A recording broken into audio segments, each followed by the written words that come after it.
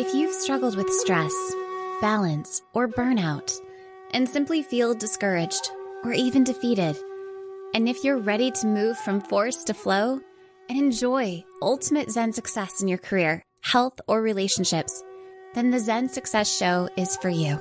Your host, Carissa Sims, is an entrepreneur, corporate consultant, best-selling author, meditation teacher, and healer who has found her own Zen success. Here's your host, Carissa Sims.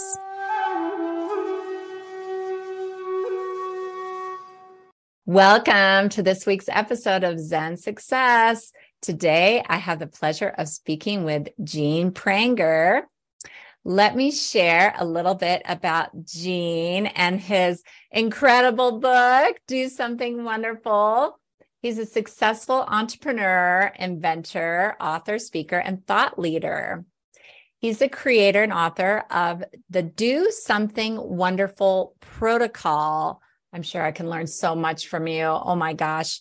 I'm going to soak up all I can today of your wisdom and experience. Gene has a proven methodology to help individuals find inner peace and connection in their communities, leading to a happier and more fulfilling life. The DSW protocol, no, it's not the shoe company. No. This is much grander with a bigger purpose. It was developed after seeing his father suffer from a series of unfortunate events, ultimately leading to a suicide attempt. Gene saw the same pattern begin to emerge in his own life and decided to document and put it into practice, the DSW protocol, for his benefit and others. He's a popular figure in the consumer products and financial services industry. Gene has created and guided some of the most well-known global brands, amazing, and new product introductions. Gene went on to design over 500 retail bank branches. Oh, cool. And is credited for inventing, oh my God, the video banking, interactive teller machine, and mobile video banking. He now holds more than 31 U.S. patents, trademarks, and copyrights for his creations. Welcome, Gene. Thank you. It's wonderful to be with you. I love the introduction. I was thinking, who is that person you're talking about? Yeah. And you're like, it's me. I'm amazing. You did so many wonderful things in your life. So what was the inspiration behind this book? You had already created this protocol and then you're putting it into the book? Yes. So the real impetus for this whole development process really centers on the experience that I had with my father. And I remember standing in Minneapolis. We lived in Minneapolis for 20 years prior to moving out west. And I was on the phone with a police department out in McMinnville, Oregon. I was asking them to make a welfare check on my father because he had left a message on my voicemail earlier in the day that is what sounded like a final goodbye. It sounds like, well, it was nice seeing you and I was hoping to talk with you, but I hope we see each other at some point in the future. And it was almost like, it sounded like a nice message, but it sounded like a final goodbye. And so I started calling people in our family to ask them if they had received similar phone calls, and they had. And that's why. So you weren't living in the same town as him? No. Okay. So that's why I called the McMinnville police, which was 2,000 miles away. And I had them go over to actually visit my father's home. And they weren't able to get in because all the doors were locked. And meanwhile, I was calling over and over and over again prior to the police getting there, and no answer, no life that was coming to the phone. So they ended up knocking the door down. They found him on the bed. He had taken a bottle of sleeping pills, and they brought the EMTs in to actually pump his stomach. And while I was on the phone the entire time in this process, and I kept on thinking to myself, how in the world did we get here? How did this happen? And I couldn't really determine exactly what the steps, one, how could have been prevented and what caused it. And what caused it, as I found out later on, he did recover sufficiently after being taken to the mental state hospital in Oregon, and a very long recovery path. And he lived for another 10 years. But in that process, I was I was trying to get a feeling for exactly kind of what transpired. And I had access to all the psychiatric records too, because of that I was helping through that transition process for him. And to find out he grew frustrated, he grew isolated, he didn't have any type of companionship around him at that time. In addition to that, he had lost his business through a person that he sold the business to, and then they declared bankruptcy. And so he lost most of his assets in that process. And so he didn't feel he was like in financial ruin at that point as well. So the whole concept is, I kept on thinking to myself, what in the world could we have done to help mitigate this or help intersect this particular pathway? And then about 5 years after my father passed away, I was finding those same type of symptoms show up in my own life. I was dealing with a pretty successful business, but I still remember the day that I went into the Marriott Camelback golf course, and I ran into a very cheerful golfer, and he was excited for the day to begin. And I was looking around, I can't understand why in the world he's so happy. You know, the weather was literally perfect. We're looking forward to a fun time on the golf course. For some reason, I couldn't find a temporary moment of joy at that moment. And I thought to myself, kind of what is wrong with me? And that's when I started putting everything that I've been thinking about previously into a format that is digestible for myself and for others. And that's what I call the Do Something Wonderful principle protocol today. Oh, that's wonderful. So he didn't actually succeed, correct? No, he did not. Oh my gosh. So you really saved his life. That is so touching. That's incredible. Did you ever notice any of these, like the downward spiral or tendencies growing up? Or this was all new?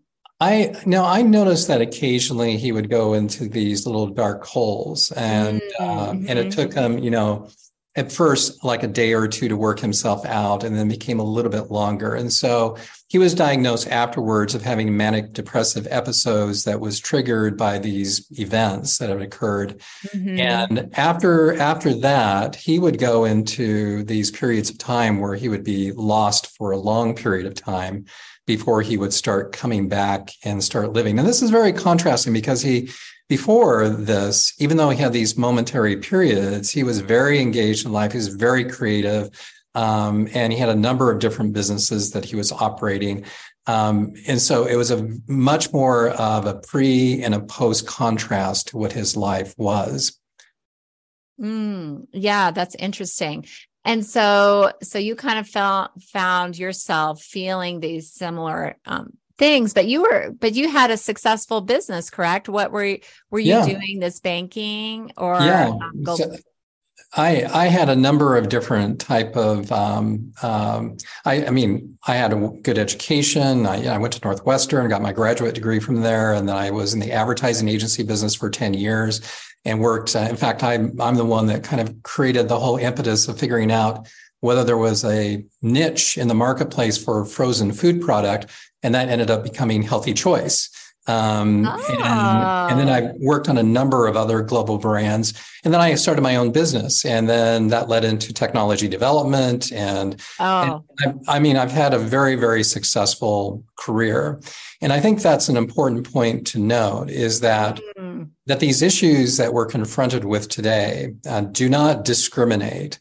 In terms of success patterns, what your bank account is, or what type of DNA that you might be inheriting from your parents. They can hit anybody at any time, at any period in their lives, all the way from young children, all the way to 80 and 90-year-old adults. And so it's just a matter, I think, that what the protocol that I've developed helps people get their mind in a healthier place. in a world that is in a very unique situation, and this is something you speak to in your podcast pretty frequently, are the number of factors that influence our environment. It's just not the type of food that we eat, which can be considered most of it, the vast majority of it, not very healthy for us, given how it's produced, how it's sprayed, all the chemicals that we're dealing with in our environment. And then we're dealing with the pollution of our environment anyway, just in a normal type of way, just with exhaust and everything else. And then you also have an information overload, both through social media and through news medias that are many times emphasizing these negative storylines that's becoming embedded into our psyche so often. So we're dealing with all these issues, let alone what we might be going through from a DNA perspective, just because of who we are, or the type of life events that may occur to us, whether it be a bankruptcy or some other type of event in our life. Yeah, absolutely. I find it interesting that you said, that these kind of feelings do not discriminate. And especially because you hear about it with successful people. I mean, I know not necessarily your father, but with you, I'm wondering if there's something too that comes up where a person may not realize it, but they're looking for meaning. They're looking for more purpose in their life than the success has brought them.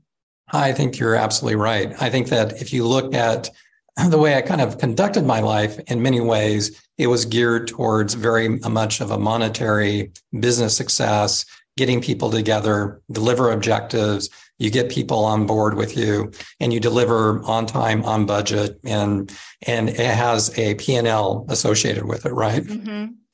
And I think that when you get into that trap, which many business people have that mindset, because that's how we're measured.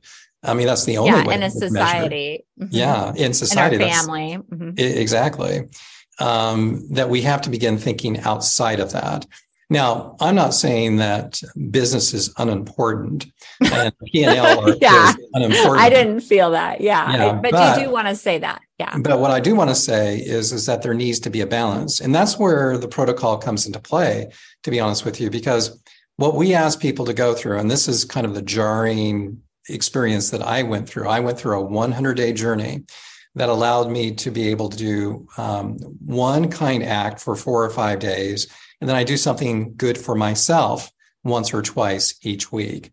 And so you continue that pattern for a total of 100 days, and your mind begins changing at around that 50 to 70 day mark, where you begin thinking outwardly more than you're thinking about what's in it for me. How do I achieve my goals? How do I achieve my objectives?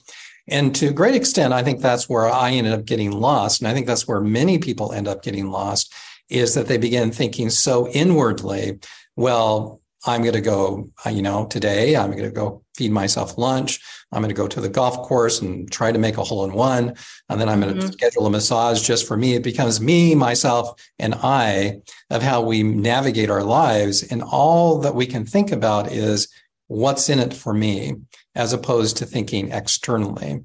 And if we do think externally, we only think it in a tangential way. We think, oh, well, if we give him $10, I wonder what I will get in return for that $10, right? And the whole goal of the protocol is to say, there's nothing for you in this process, right? There is no reciprocation. There is no quid pro quo. It is about you giving yourself unselfishly to a bigger cause, which will in turn change you. Yeah. And then there's also another aspect of your protocol that's kindness to others. Yes. Yeah. Well, and that's what these 4 to 5 acts are during the course of the week. And people can choose whatever they choose to do. It can be very small. It can be 90 seconds to a couple minutes, or it can be very long, And let me give you a couple of examples. I mean, for example, one of the days that I counted in my journey is that I just went out to eat. I like to have this ahi tuna salad from a local little restaurant. And it's so good with the dressing and the sesame seeds. I Yeah, agree. I agree. And plus it's fairly healthy for you, to a great extent. And it's pretty healthy for you. And one of the cash register people just did really an excellent job. I could tell she was Hispanic, but her English was excellent, and the way she engaged, it was one of the best ordering environments I ever had. And I said, I have to let you know that you took my order today, but I want you to let me know that you really did an excellent job. You listened to what I said, you were quick, you're fast, and you had a smile on your face the whole time. It really made a difference to me today of how you took my order. Now, I can promise you that she probably doesn't hear that very often. Yeah, maybe never. Yeah, probably never. Never. But what I noticed is that she went back kind of and silently talked to the staff in the back, and I could see them cooking and putting the food together. And then they all started looking at me as being someone that is, what's wrong with this guy? That's why it can be that way, or they can say, yeah, that was pretty impressive. Now, every time I go in there, if she's working that particular day, she's even brighter and just has this even like, I know you type of smile. And so it can be something as small as that. Yeah. And then I know, because I was thinking that I was like, oh, he's going to give her money.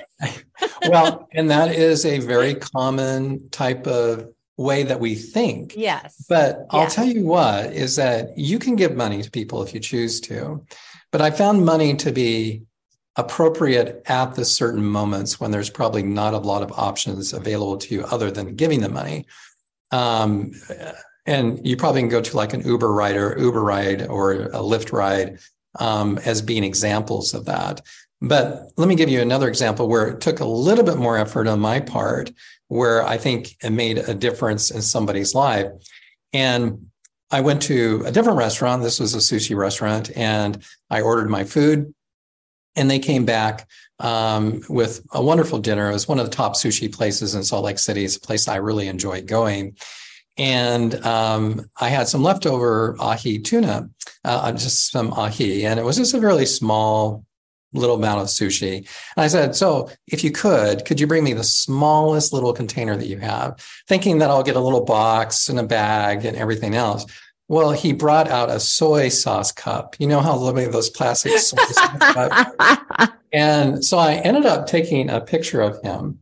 And then I sent it off to my graphic artist. And I said, would you do a quick picture of Oscar, that's the name of the waiter, along with the sushi cup? And I decided that I was going to give this picture to him as a gift. So my graphic artist is really excellent, and I really enjoy working with him.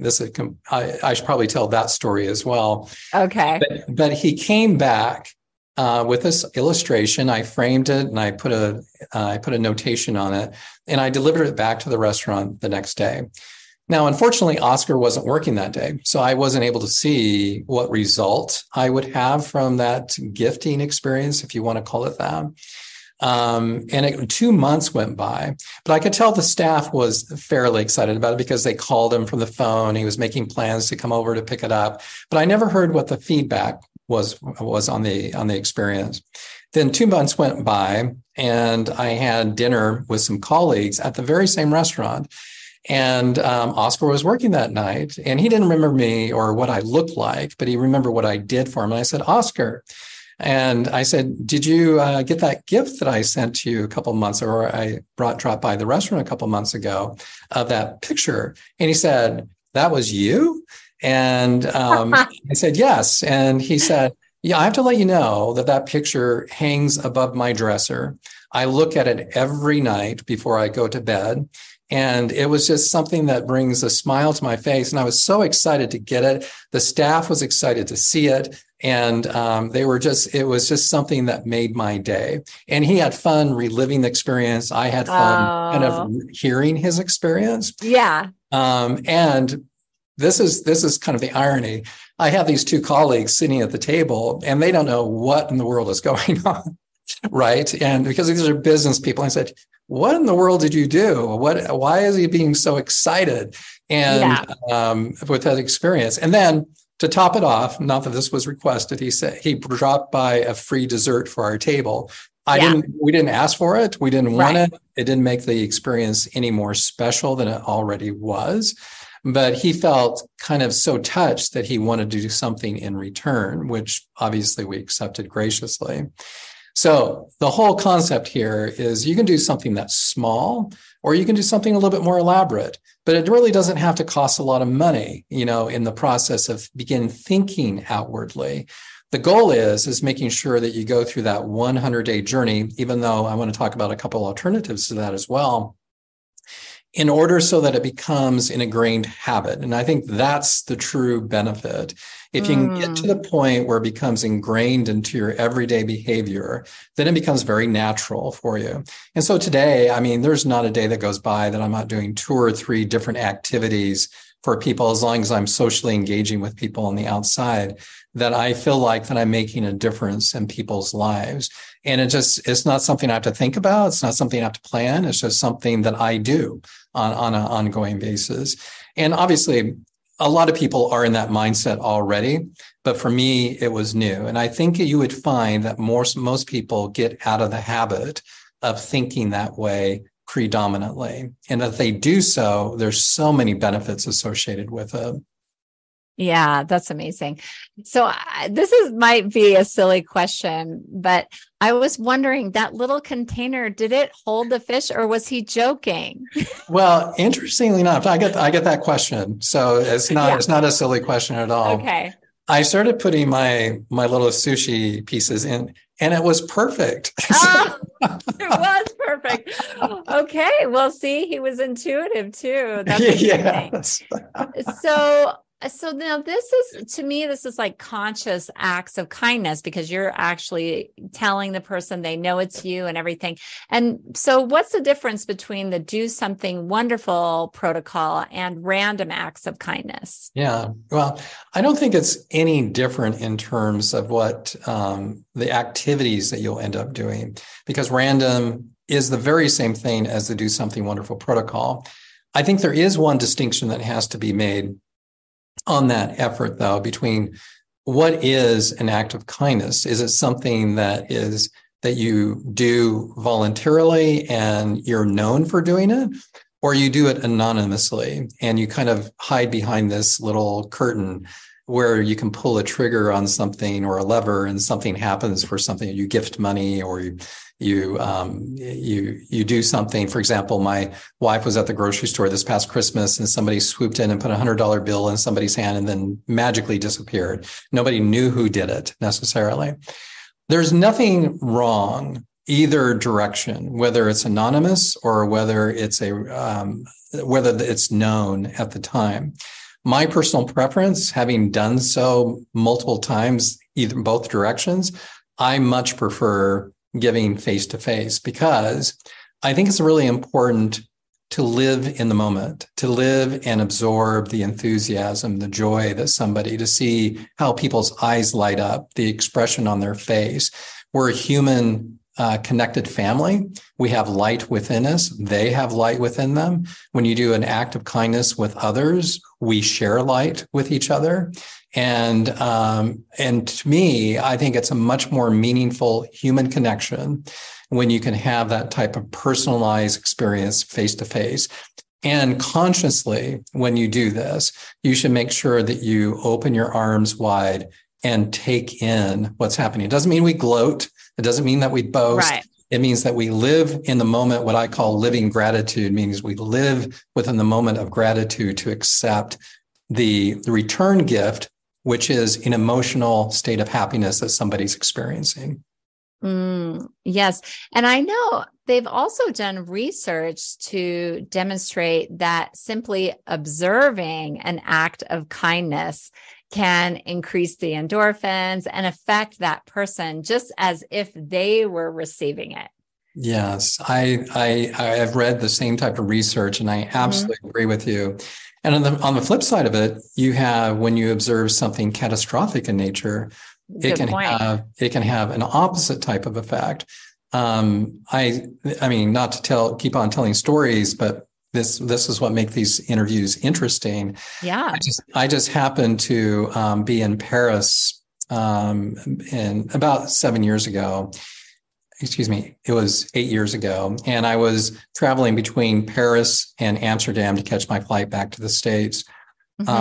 And the train, there was a strike in Belgium. The train stopped and the conductor came by and he pointed at people to stand guard by the door to open the doors because it was the middle of summer. It was really, really hot.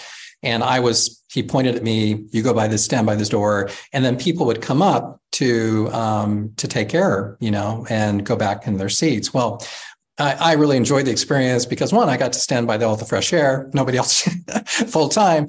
But there was a grandparents and they had a couple kids and their daughter and son were also on the board, the plane or train.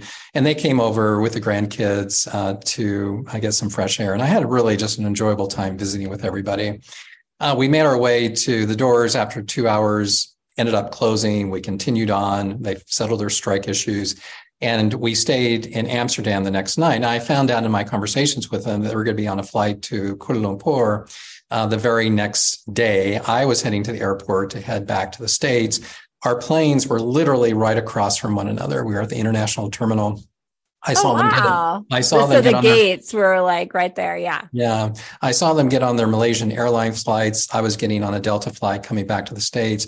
When I landed, I found out that this flight had crashed in Ukraine.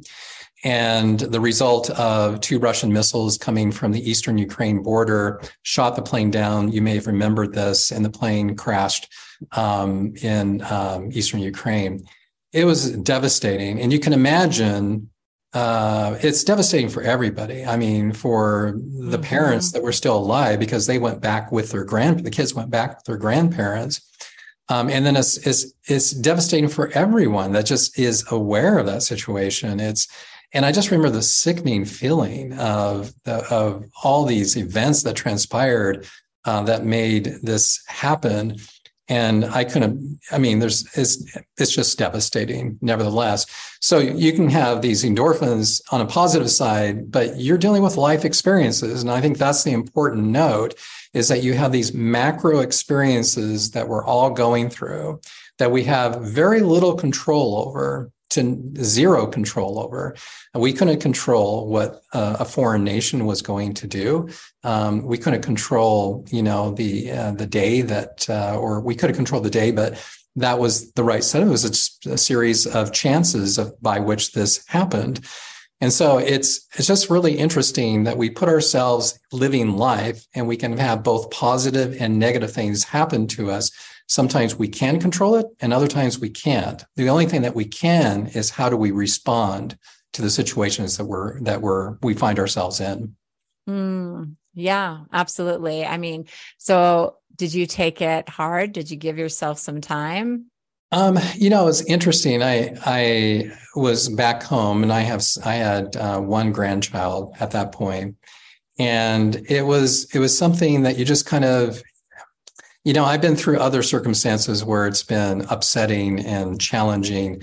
And so this part of a tragedy is not unique in terms of things that I've dealt with in my life. Yeah. But it allowed me just to renew the emphasis is what is important. You begin thinking about how to kind of, again, build yourself out of it. And so the objective here is going back to do something wonderful protocol, whether you call it a random acts of kindness, do a good deed daily, or whatever you want to call it. This mindset is so critical to make sure that you are living a healthy, vibrant, worthwhile life. Yeah, that's amazing. And I love it because it sounds simple and easy. I mean, do some people come to you with disbelief? Like, does this really work? I think, interestingly enough, because we do this on media pretty consistently, and there's a number of people that are asking, and we have the book that's coming out next week. And so overall, I would say 99% of the time, the response is just like, you're doing what? I say, how did you think of that? And or maybe I should do that. How do I get a copy of the book? And so I think universally is accepted as a truth, right? And I think that's something that we've tapped into that I think is unique. If you go into any major religion, basically it's about how we give ourselves to one another. and it's ingrained in and embedded in our genetic material inside of it, we get lost in the process of life. And so what I'm doing is teaching a truth that is embedded not just in religion in general, but it's embedded within our DNA. I'm calling attention to it. Now, I still wonder if somebody's going to come up to me and say, well, this is awfully simple. I mean, I could have thought of that. And I'd say to people, well, I remember a different story where someone created this piece of art. It was a big orange canvas with a purple dot in the middle. And someone said the same thing. I could have done that. And he said, yes, but I did, and you didn't, right? Right. That's right. In any event, it's still valuable. Well, and the other part, I think, that is the valuable portion is how it's been tested. I mean, we've gone through the process. We've went through different configurations of how the program works, and this seems to be the best way to make it habitual in nature. Now, we do have a couple different options for people too, as they're thinking about how to deploy this. And it's what I call a 10-hour SNAP program. And we ask people to do 2 kind activities for others during the course of the day. 4 kind activities during the course of the day. 1, write a letter to somebody that's meaningful to them and tell them something that they have never told them before in terms of how much they mean to them. The second is to make a phone call or a Zoom call to somebody and do exactly the same type of thing. And the third one is do an kind act for somebody in a social circumstance as you're going about your day. And the fourth one is doing something unexpected for somebody, in terms of making their bed, making them dinner, buying somebody a book or whatever it's meaningful to you. And then the last stage is doing something good for yourself. And the goal is to ask yourself this question after you conclude this day is, what do you think people were feeling if and when they received that letter? What were people feeling when they had that phone call with you? What did people feel when you engaged with them in this social act? And what did people feel when you did this unexpected act of kindness for them, making their bed, giving them a book, whatever the case might be? And then how did you feel after you did something wonderful for yourself? And in that exercise, what we're trying to do is create kind of a snapping effect of saying, oh, well, this actually might make sense. And so instead of taking the full 100 days, they can do something kind of quick and easy for them to begin getting them out of that process of only thinking of themselves or just thinking internally or just taking a little bit too much weight of the world on themselves and not being able to think externally for others. Yeah, that's wonderful. Now, why 100 days? Is it because it takes that long to ingrain this habit? Yeah, that's a really good question. Everybody's been all over the board about how long does it take to get a habit established within a person's psyche. And some people say, well, all you need is 19 days or 21 days. And the less days, the better. We're in the American society, the faster, the better. Well, the reality is that according to all the research that is coming out in the past year or two, it's really signaling that it can take anywhere from 30 to 40 days, all the way up to 200 days. Okay. And the average is somewhere between that 60 to 70 day. Now, I will say that there are many people that probably can make this habitual formation in a much faster time frame. For example, I bet you could probably do it you probably already have it, to be honest with you. not to signal. Well, I mean, I'm not there, but almost. I'm probably a little more frequent with doing something for myself. And then the kind acts might only be 3 days, 3 times. So yeah. And I get that sense just by having this type of podcast. I mean, you're probably in that zone, and I would suspect many of your listeners are in that zone as well. Might be already. Yeah. Yeah. So for most people, for some, I would say for a distinct minority, and that's the key, is the minority, that this transition is not going to take much distance for them to be able to incorporate. But then there's others that they just can't think that way. I mean, just because of the pressures of what they deal with at home or having children at home or their workplace is may be toxic, or they may be dealing with issues that are just outside of their control in terms of the pressures that they're feeling in society in general. And so it might take them a little bit of time. If it's a male audience, I can promise you it's probably going to take them a little bit longer to get that type of mindset working within their lives. And so I would say it's going to take that around that 60 to 70 days before it becomes ingrained in terms of a pattern. The reason why we chose 100, it just seemed like a good round number, because once you get in the habit, it's nothing to continue on, right? Yeah, it's fun. Maybe you can enjoy it. Well, right? I think that's a very important point. That's an extremely important point is I never felt that it was a hardship to do this program. Yeah. Right. Exactly. I never felt like, oh, do I have to do something good for somebody today? And it becomes quite the opposite. It becomes something, oh, what can I do for somebody today? Right. And what will that thing be as well? Because you don't know necessarily creatively how you're going to resolve a situation.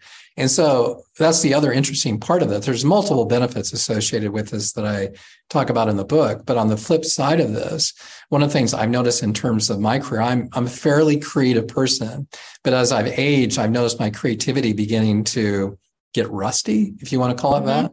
And in that process of trying to figure out these issues on an every single day basis, I've found my creativity rejuvenated, and I was able to accomplish more during the course of the day. And so there's it's just not the endorphins, it's actual mental skill sets that improve and rejuvenate how you practice your life on an ongoing basis as well. Beyond that's two benefits. Go ahead. Are there more? Beyond the ability just to feel happier, peaceful, more optimism, it's what I call spiritual being spiritually self-sufficient, meaning that many times people go out and they find God or I need to find happiness on the outside. In reality, as I think you're probably aware, the happiness comes from within. And that happiness can only come of how we create an amendable relationship with somebody else and how we give ourselves to other people. So when you finish this exercise of going through day after day of doing something for other people and then focusing on yourself once or twice each week, you'll find yourself in a different sphere. You'll find an internal wellspring of optimism. You'll find this internal wellspring of well-being, personal well-being as your ability to emanate that well-being out to other people. And so I noticed that even the other benefit of having these social connections is that when you do engage socially with people, they seem to be a little bit more open. They seem to be more accepting in a world that is beginning to close down more and more because of a lot of different issues. The pandemic didn't help, obviously, for what we went through.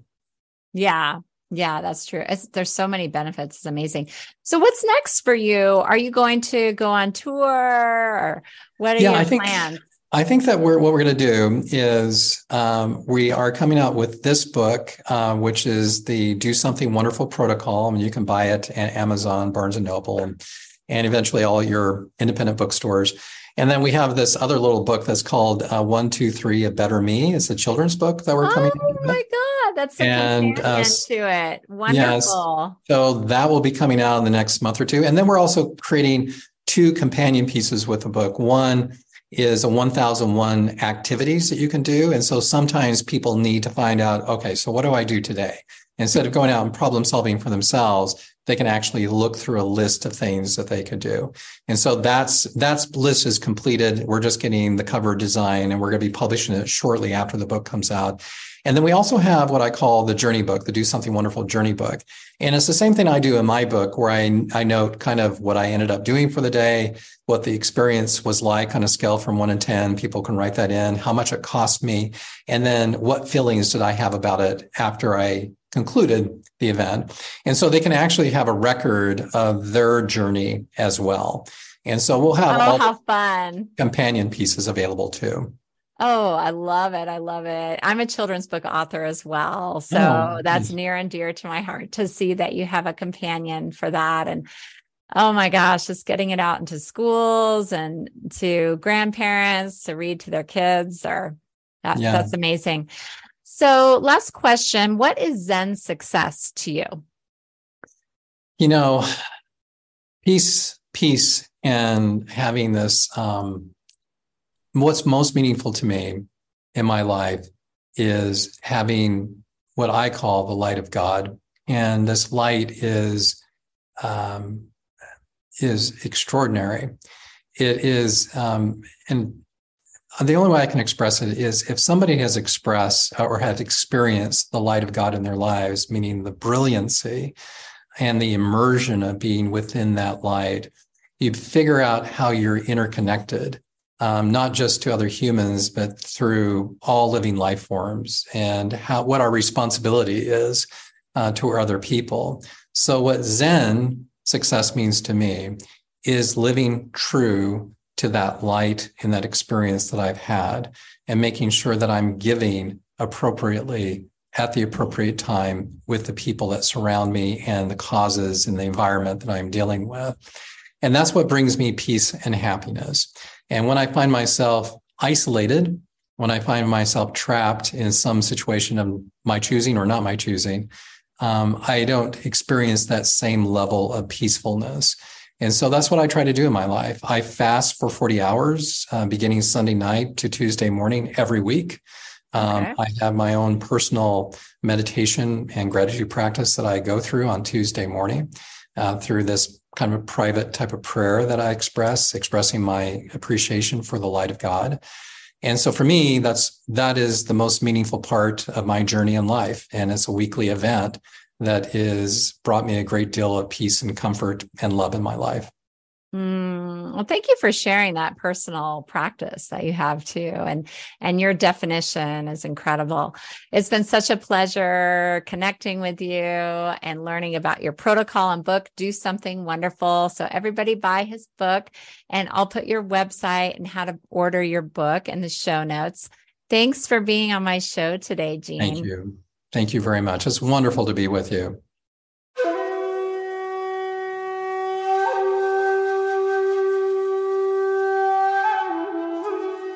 That's it for today's episode of Zen Success. Head on over to iTunes, Google Play, Spotify, or wherever you listen to shows. Zen Success is also available on the radio in select markets through amfm247.com. Subscribe to the show and share with friends. Be sure to head on over to zensuccessshow.com to help you on your Zen Success journey, and join us on the next episode. May you find your own Zen success in life.